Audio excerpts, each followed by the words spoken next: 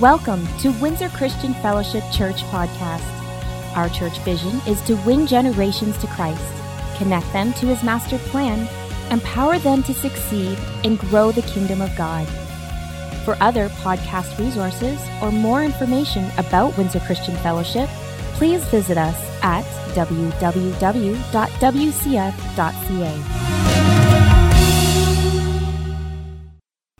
A warm welcome to Pastor Dave, we should say Apostle Dave Kellerman from Kelowna as he comes and shares God's Word. I love you, buddy. Pastor. God bless you. Amen. Let's have a good night. Thank you. Amen. Enjoy.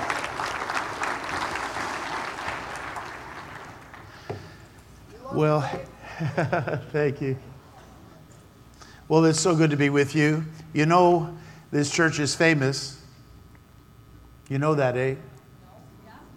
You know that everyone who comes here goes away speaking about how wonderful you are. And you have made His name famous, but you have also honored your pastor and his wife by the way in which you function.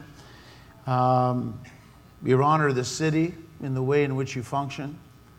There's very few churches that I know that carry the generosity of heart and spirit, the sacrificial heart to serve, and the excellence. I'm just really, really privileged to be here and to have the opportunity to speak to you. I know that this doesn't happen often. I was on my way into Ottawa after the conference, and I said, Pastor, I just want to join you. I just want to hang out with you on Sunday. And he said, here, why don't you preach? Well, that was beyond my intentions. I just loved hanging out with your pastor and his wife and their leadership team. You have something to be very proud of. And I know that as they're growing up in God, as they're continuing to move and take on the responsibilities that God has given them, it just causes you to move up too. And we just speak of you well throughout the whole nation. So thank you so very much for your kind opportunity. Some of even the board members this week, I was in the elevator and came down to the main floor, and I was in with some board members, and I got out of the elevator, and one had said, "Is Dave Kellerman going to be with us this week?" Hadn't recognized me. For some of you who don't recognize me, because I've preached here before, we had a mission project in Kelowna at the beginning of the year that we raised money for Israel and Vietnam and all kinds of places. And the idea came out through the young people that we should shave David. So it was a Shave Dave project. My name's Dave. And some of the older saints who I've been there for 36 years now, they got really upset that the young people wanted me shaved, because the last time I was that bald was 65 years ago. And they said, no, we're going to save Dave. So it became a save versus shave Dave. How many of you know who won? Some of my friends came up to me and they said, we love you, Pastor, but we want to see what you look like bald. So that's what happened. I remember my grandchildren. They came upstairs while I had a barber. I've been trying to get to church for 35 years.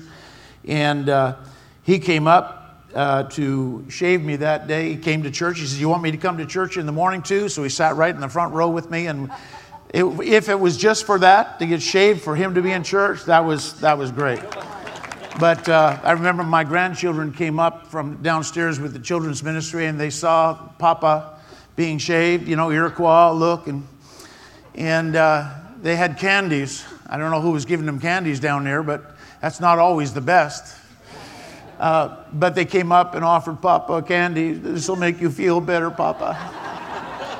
So but when the young people had drawn up a Photoshop of me with no hair, just eyebrows, and, the only place I grow hair these days are my eyebrows, my ears, and my nose. I thought, I don't like that look whatsoever, so I thought I'd grow a goatee, and now I realize now I'm operating incognito. Nobody recognizes me, so it's great. You look good. Thank you. They say I've lost 10 years. I don't know where they went, but they're gone. I love the church. I was a pastor's kid, am a pastor's kid. I've got 4 generations of pastors in my life. I lived on top of the church, underneath it and beside it, and I listened through the vents. I shared that this morning. And I heard people say things about my mom and dad as pastor that I shouldn't have heard. But with all of that, and I do understand, I think you do too, that the church is imperfect. If you are perfect, don't join it. You'll mess it up. We're all a bunch of ex-nobodies, right?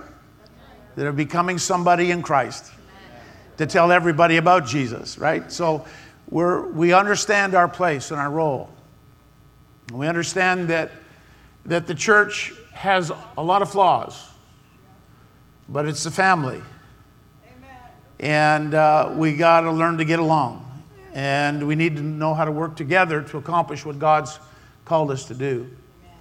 And so the church, with all of its dysfunction at times, is still one of the most important institutions that has ever been created for every nation in the world. And I was reading this portion of Scripture from Psalm 2, and I want to read that with you today. It says, "Why are the nations in an uproar and turmoil against God? And why do the people devise a vain and hopeless plot?" How many of you know there's lots of public policy out there that is not for the good of the country? "The kings of the earth take their stand, and the rulers take counsel together against the Lord and his anointed, saying, 'Let us break apart their divine bands of restraint and cast away their cords of control from us.'" You don't think that's going on? It is. And there has been, probably over the last 20 years, a tremendous movement right across the nation to break free from the cords of godliness and righteousness. And seeing them as restrictions and control and raining on the parade of our freedom. One man said, "There's going to come a time where evil becomes so evil that evil men resent it." And I believe with all my heart we're fast approaching that moment, where even those who I would say I'm not on the same side with on many issues are beginning to resent the stuff that's beginning to be put on the nation of Canada. So in the scripture he says, "He who is enthroned in the heavens," how many of you know we have someone enthroned in the heavens? "He laughs at their rebellion. The sovereign Lord scoffs at them, and in supreme contempt he mocks them. I have an anointed, and I have installed my king upon Zion. He said to me, 'You're my son. This day I've begotten you. Ask of me, and I'll assuredly give you the nations as your inheritance and the ends of the earth as your possession.'" In the midst of all the stuff that's happening, there is a king in Zion, a King of kings, a Lord of lords that we serve. We have a personal relationship with. And as much as I'm proud of my Canadian heritage and that I'm a citizen of Canada, I'm much more proud that my citizenship is in heaven. And as proud as I am of some of the culture of Canada and the multiculturalism and the blessing of bringing the diversity of the people of Canada together, I'm proud of the kingdom of God and what the body of Christ can do in healing and restoring and bringing races and genders and people together to love God. So I love the church. Jesus said in Matthew 16, "Who do you say that I am?" And they had all kinds of ideas about who this Jesus was, because the plan of the Father was, I'm going to send someone who's actually going to be the King of kings, the Lord of lords, and he's going to take up residence. And he is going to bring his kingdom to this world. He's going to become the King of Zion. He will take the nations as his inheritance. When Jesus came, they said, "Who are you?" It was Peter at that time that spoke up and said, "You're the Christ. You're the Son of the living God." And Jesus said, Peter, flesh and blood hasn't revealed this to you, but my Father in heaven. And that's, as we shared in the early service, that's the way the spirit world connects with the natural world, is through thought. And we have to discern those thoughts. That's why we're in the Word of God, and the Word of God's in us, because the more we hear about how God speaks, the better we understand when God is speaking to us. The Holy Spirit is ministering into our life. And so at that point in time, Jesus was helping Peter understand that the thought that came into his mind had a source, and that source was Heavenly Father. And he was commenting something that was the truth, and Jesus affirmed that. And he said, "Upon this rock, this understanding of who I am, I will build my church, and the gates of hell will not prevail against it. And I'll give you the keys to the kingdom." Then he went on to say that he was going to be captured and he was going to be crucified and rise from the dead. And of course, Peter, when he heard about this, he said, "Not so, Lord. This is not going to happen." And this guy who had just heard from God now is hearing from another side. Of course, Jesus responded and replied to him and said, "Listen, Peter, Satan, get behind me. You're not minding the matters of God. You're minding the matters of men. You're falling into an idea that is contrary to the will of God for my life." So Peter, poor Peter, one moment he's hearing from heaven, hearing from God. The next moment he's hearing from Satan, but he bursts out both. And I mean, like, it's not that we haven't been there, right? We're all in that boat. But Jesus made a very important statement in the midst of it. He said, "I will build my church, and the gates of hell will not prevail against the church." As I've looked back over 20 years of 30, 40 years now, ministry, 45, I haven't seen too many successes by the church in Canada. As a matter of fact, we tend to be our own worst enemy. And when the government looks at our positions and our theology, they oftentimes compare theology to theology from the liberal and the conservative side and say, "When you guys get your act together, then you come to the table and talk to us." They use us to defeat ourselves. When the body of Christ, truly, I believe this with all my heart, if the Church of Jesus Christ in Canada was united, there'd be nothing that couldn't be changed. Amen. But Jesus said, "I will build my church, and the gates of hell will not prevail against the church." You know that gates are not an offensive weapon, they're a defensive weapon. They're the most vulnerable part of a city.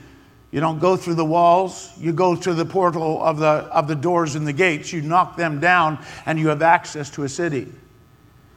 God is saying, Jesus was saying, the church that I built will have power, overcoming power, to be able to break through those constraints of the world systems and their thinking and their strategies and ideas and philosophies, and be able to take capture of that culture and bring it under submission to the kingdom of God.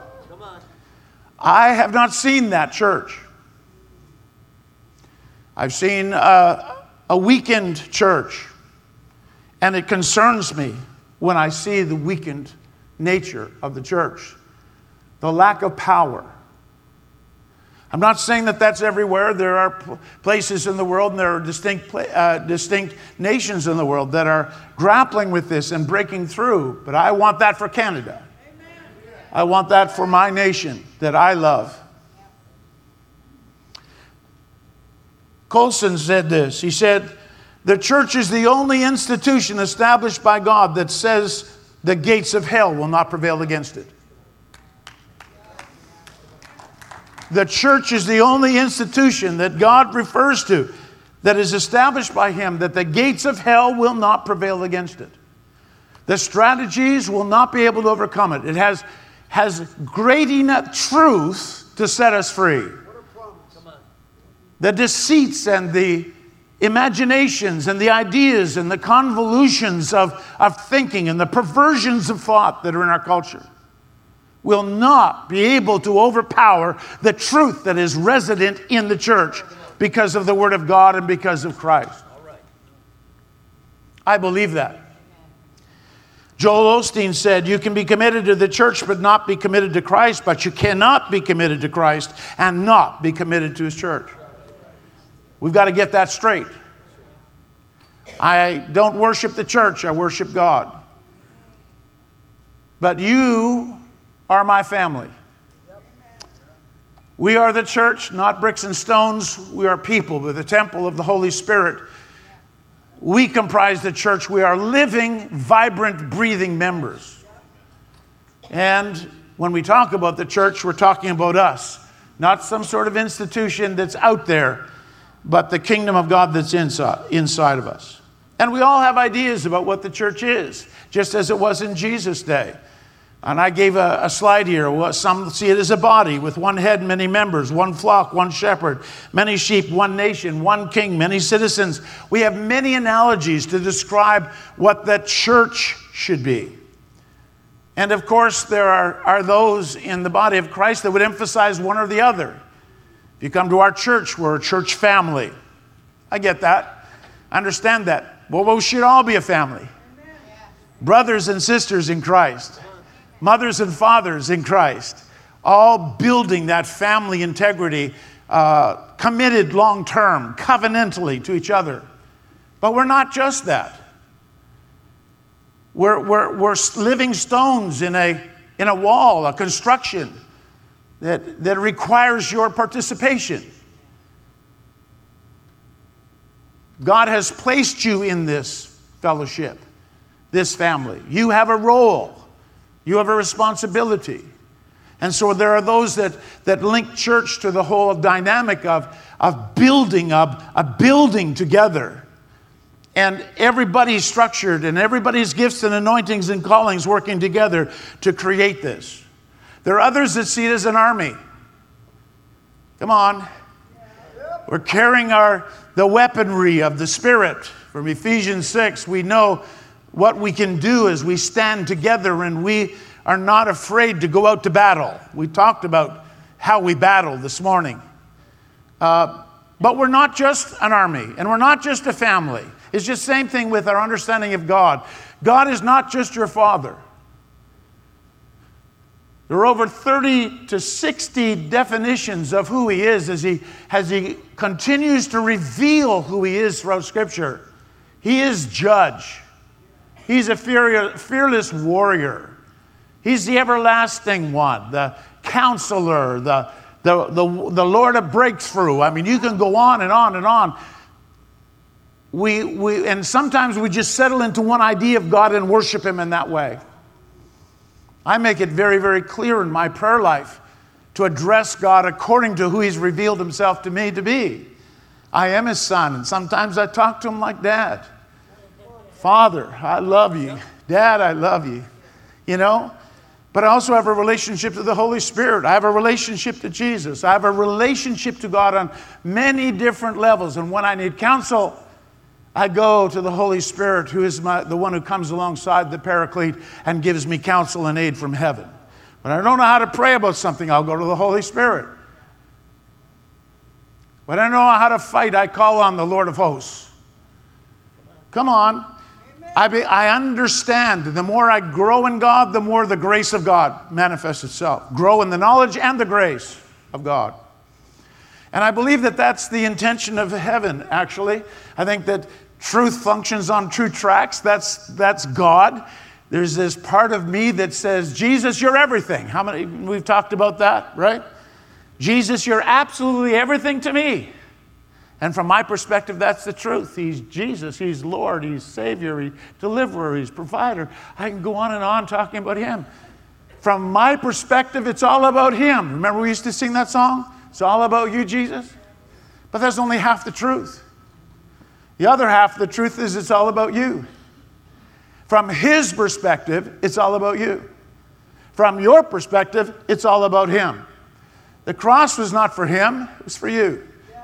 Heaven is being built not for you, for him, for you. Come on, the blood was shed not for him, for you.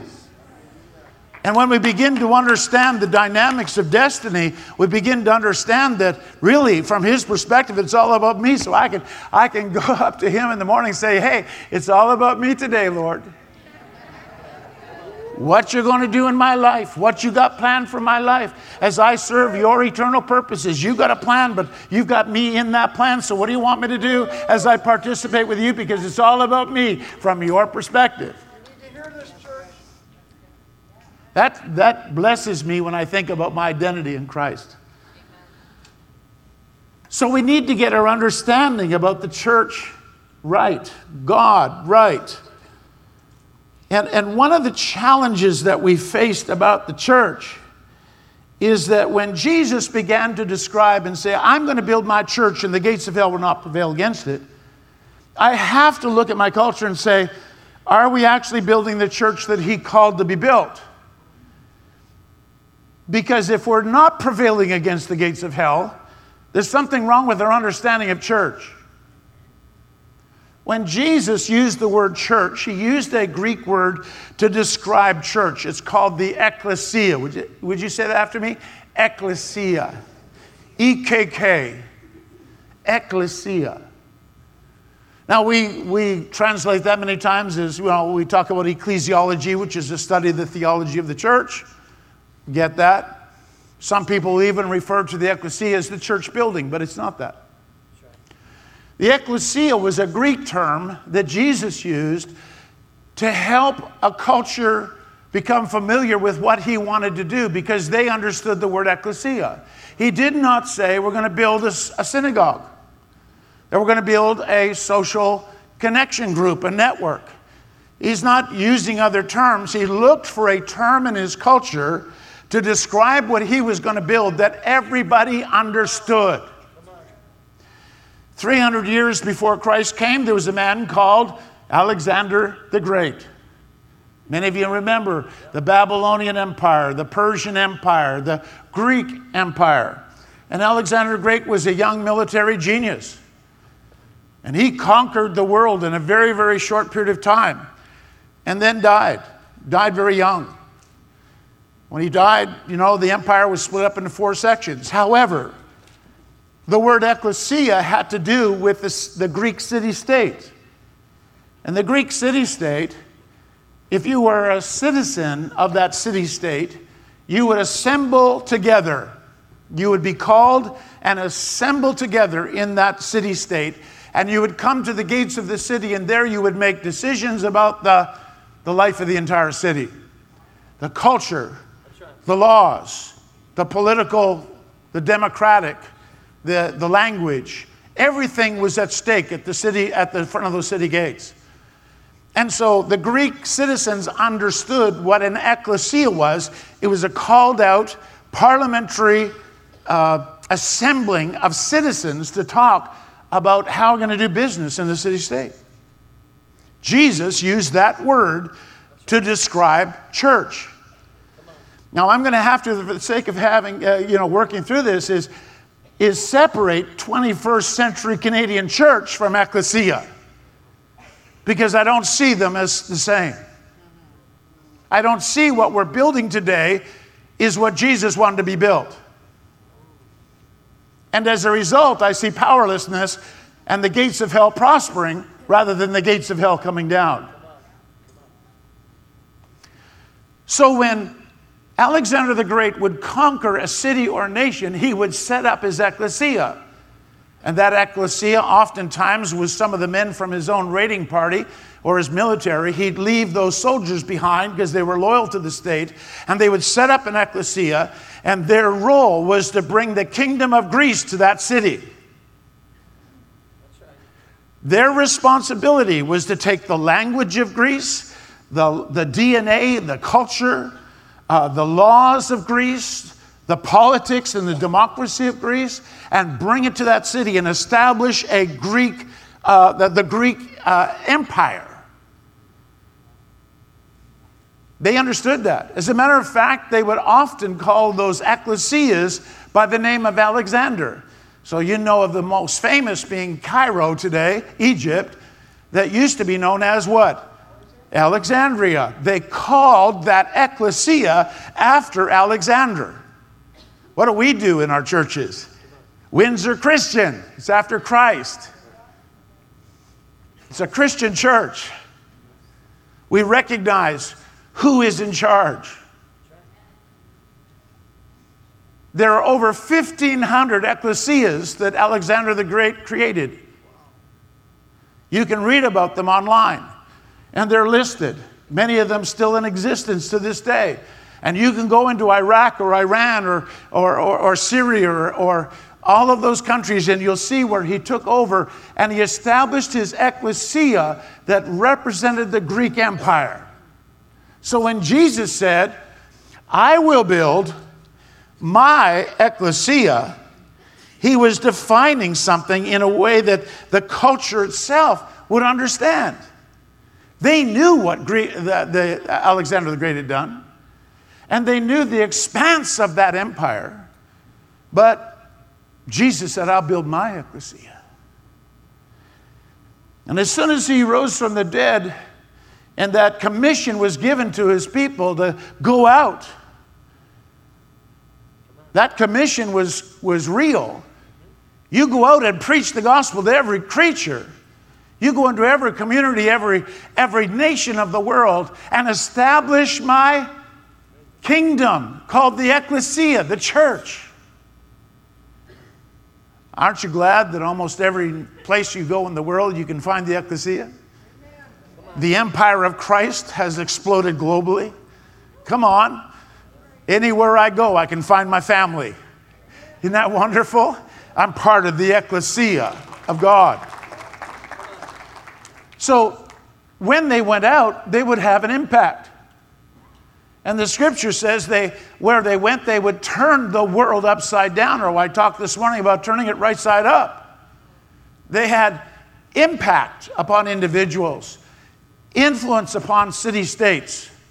In some cities, the Bible makes it very clear that the number of disciples worked from the ones and the twos and the thousands to the myriads, where in reality, they'd come into a city and the whole city was saved. That's the impact of Christian community going out into the culture. And when they went there, they didn't set up a synagogue, they set up the ecclesia. And that ecclesia was very clear. We're going to bring the culture of heaven.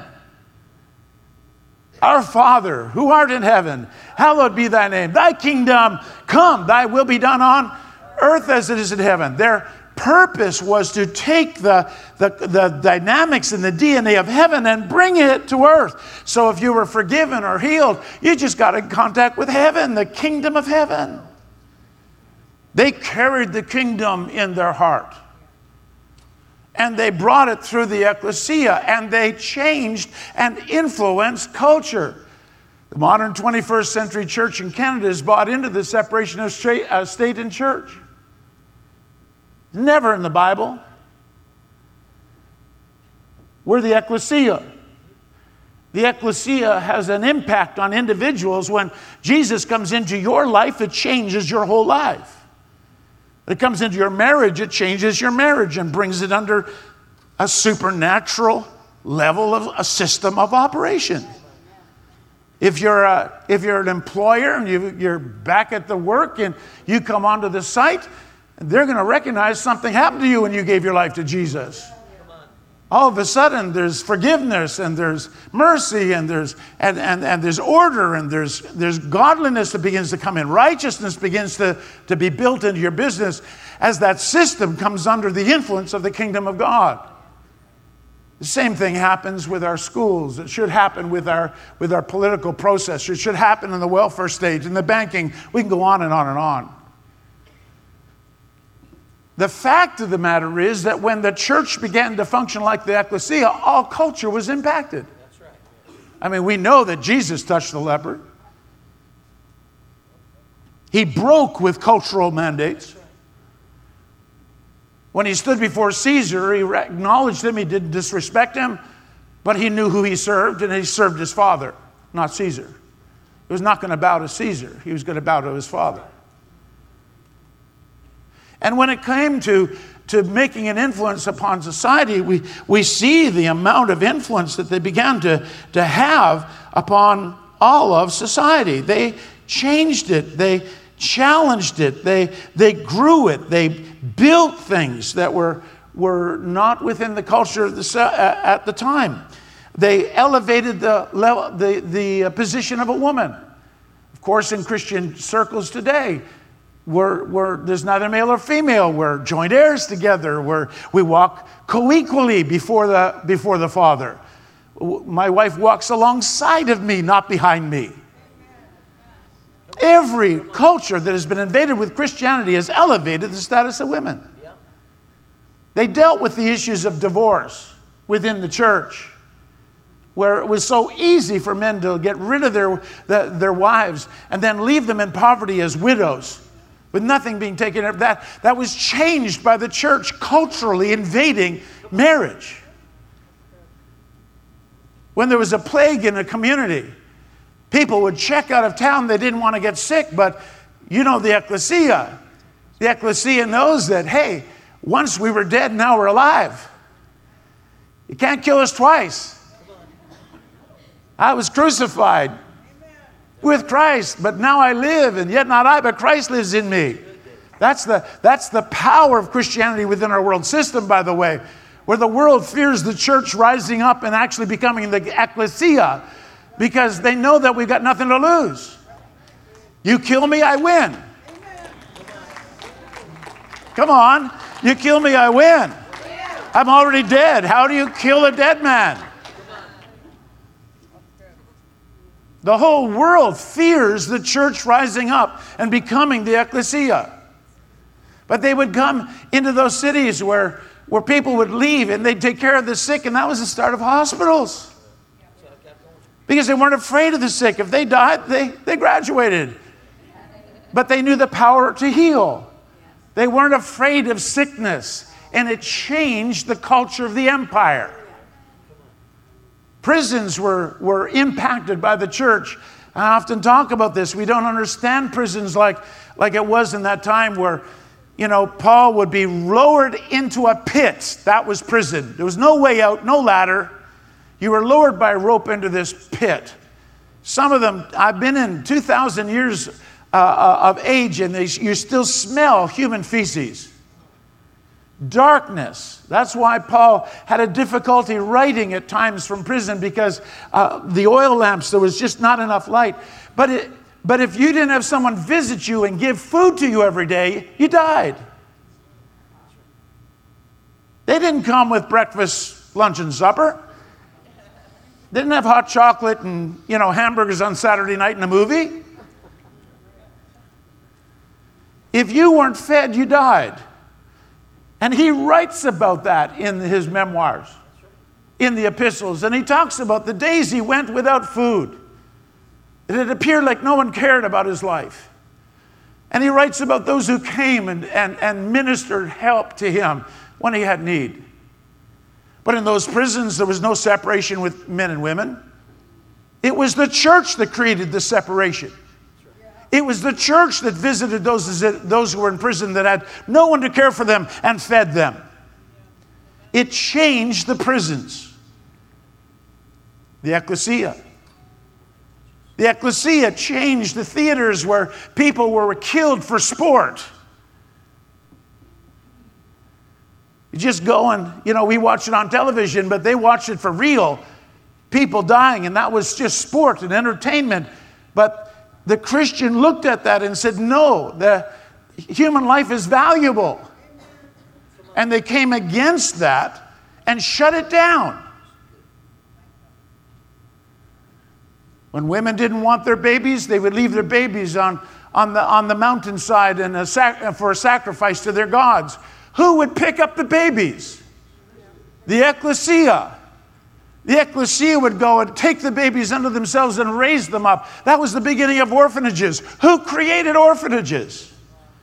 Education. You can go on and on and on and talk about the changes and the shifts that were done by the ecclesia in shifting culture. And we read in Acts chapter 17, when Paul and Silas came into a community It says they were turning the world systems upside down. As a matter of fact, Paul writes about it that it's in Christ. It was God in Christ reconciling the world to himself. That word world there is cosmos. It refers to systems. It doesn't refer to just people. It refers to systems. One of the motto of our organization back in Kelowna is to reach and to raise up and to release kingdom-minded citizens who are competent to represent their faith in all spheres of culture. That's who we are. Because that's the ecclesia. That's what God intended. But the reason why they turned the world upside down is told in verse 7 of Acts 17 when he says, and these all do contrary to the decrees of Caesar. They're saying that there is no other king than Jesus. Wow. I wish we had that today. No other king than Jesus. No willingness to compromise. I'm not going to compromise the ecclesia for relevance with culture. I'm not going to just resist culture and go in and turtle away and adopt a Dunkirk mentality of trying to escape the enemy either. We need to engage our culture. We need to redeem our culture and bring it back to its original intentions. The Canadian church has gone from changing the world to identifying with the world, and has moved from engaging the world to protecting itself from the world. Where's the church that Jesus said he would build? I will build my church, and the gates of hell will not be able to prevail against it. The world says to the church, you can have heaven, but the earth belongs to us. But that's not what the ecclesia says to the world. Both heaven and earth belong to him. And we serve Jesus, our King.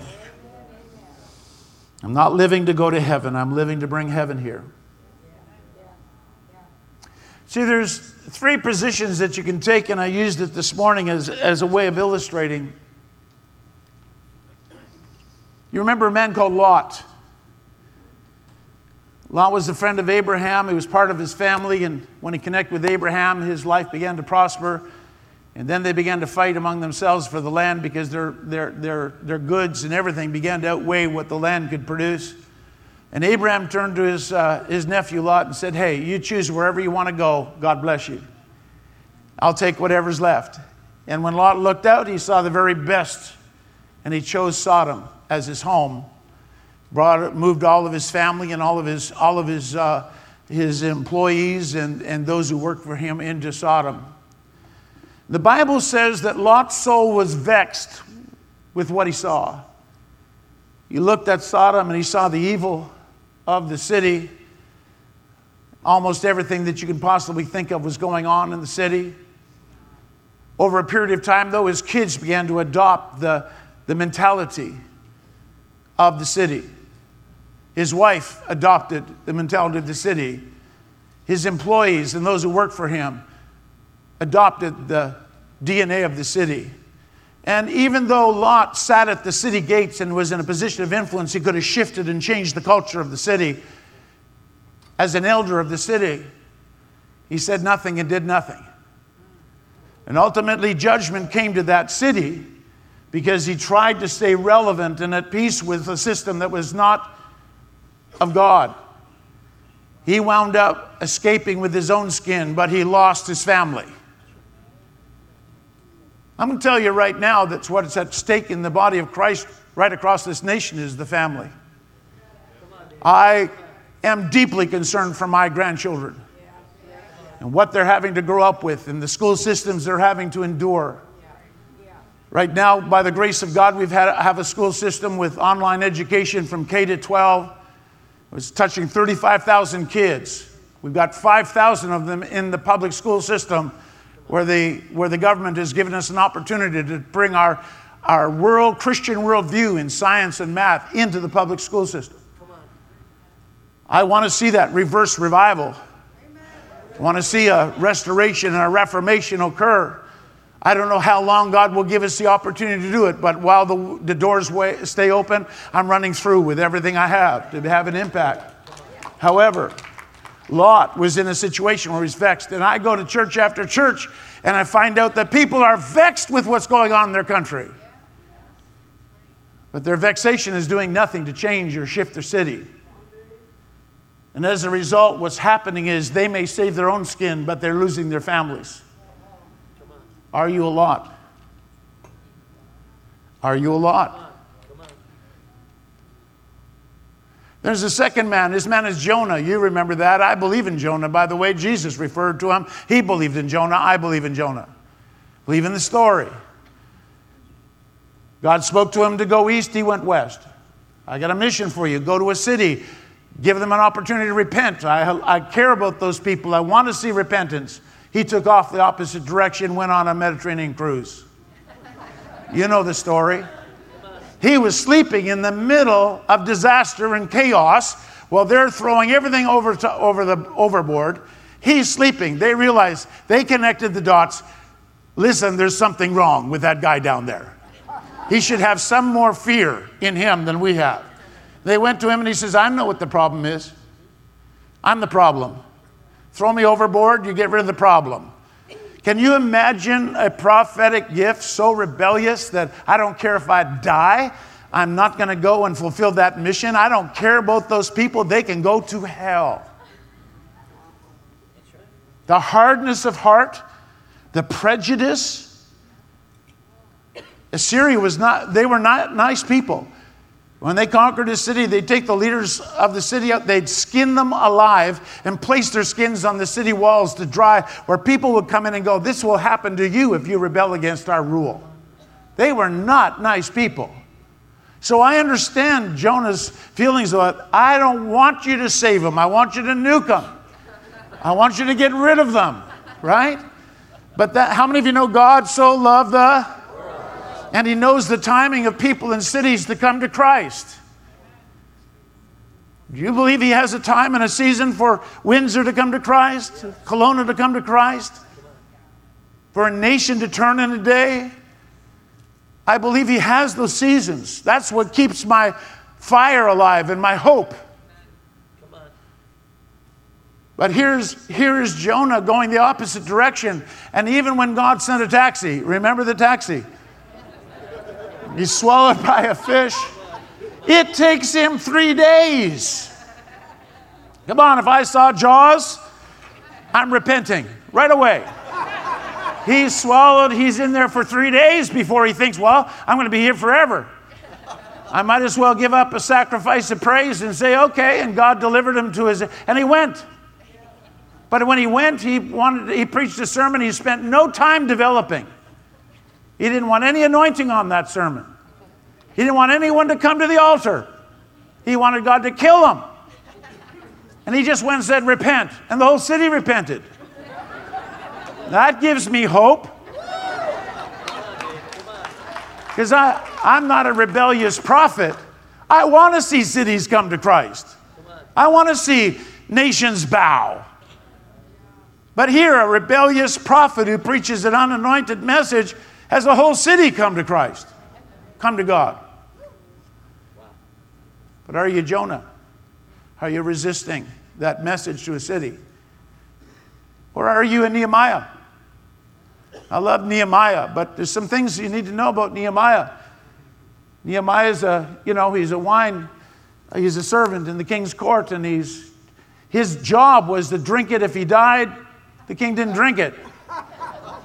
If he drank it and lived, the king would drink it. So every day he was putting his life on the line for the king. And every day he was listening to the problems of the empire being solved.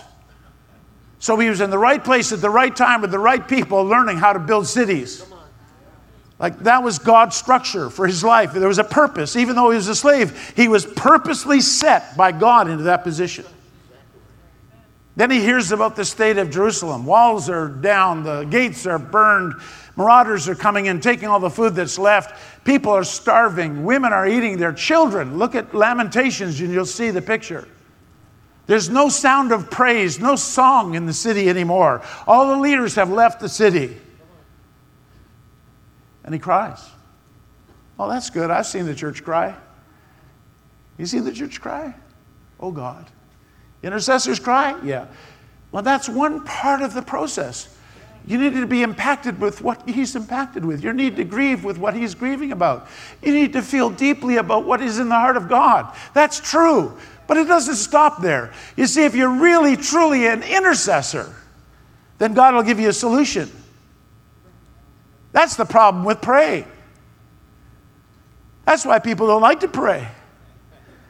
If I pray, God will tell me something to do about the thing I'm praying about. Come on, be honest. Tell him, not me.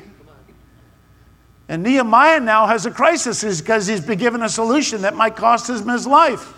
He has to go to the king. What's going to happen? You know the story, how God gives him favor, but he had to act on it. And I talk about it this morning, that if you're praying about something and God gives you a solution and you stay praying, you're in rebellion. There's a time to get up from prayer and do something with what God has told you to do. And that may cost you something. It may mean your life. It may mean me going to prison. We cannot be afraid of the cost.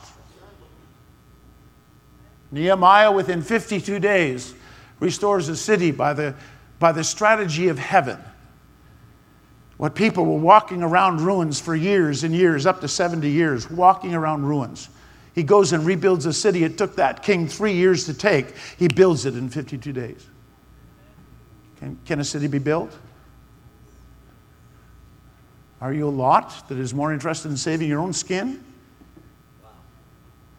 Are you Jonah that is carrying prejudice in your heart and you just want the nation to go to hell?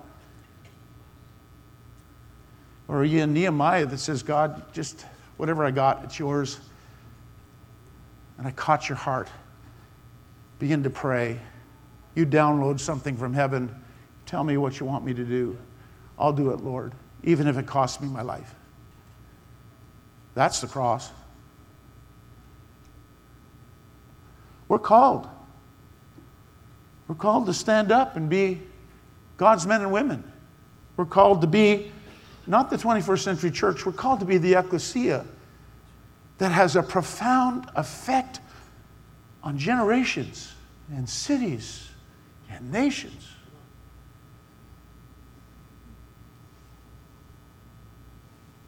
Do you hear me? I've decided. I love that little film about baptism. I've decided t-shirts everywhere.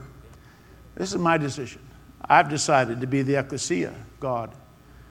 The church that wars in its spirit with the world, that engages heaven in prayer, that connects with supernatural solutions, and then touches hurting humanity, transforming culture.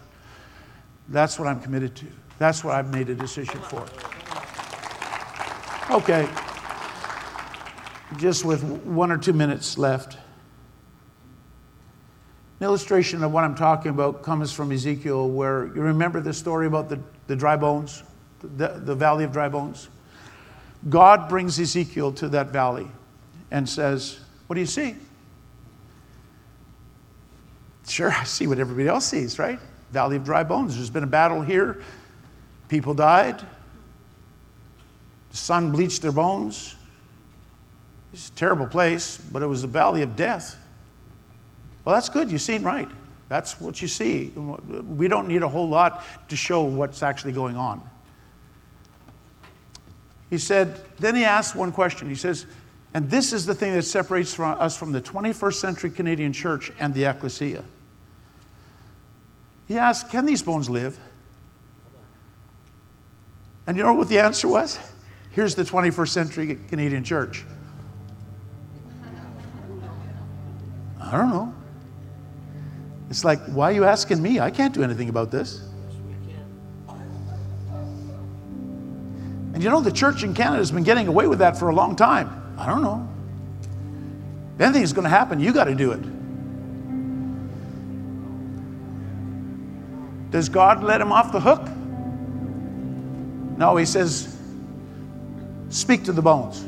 Prophesy to these dead bones. Start decreeing and declaring something that's when the ecclesia comes alive in us. And we start speaking to those things that have no hope of shifting and changing by the Spirit or the grace of God. And all of a sudden, there's a rattling that goes on, and bone begins to come to bone, and then skin begins to come on the bone, and then life is injected into those sinews and those bones, and they stand up a living army. See, you and I have a choice. What are we going to be? We're going to be the church of man-made design? Or are we going to be the ecclesia that actually takes cities and introduces the laws and the DNA and the heart and the culture of the kingdom of God into it and changes it for the good? We have a decision to make. Sooner or later, that decision will be made by others rather than us.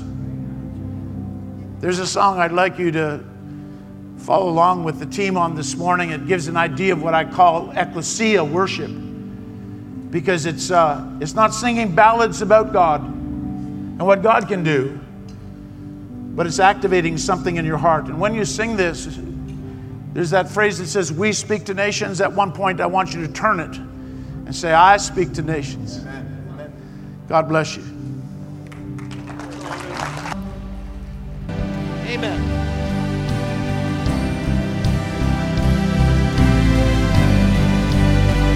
Let's sing it as we leave. We speak to nations. We speak to nations. Be open. We speak to nations.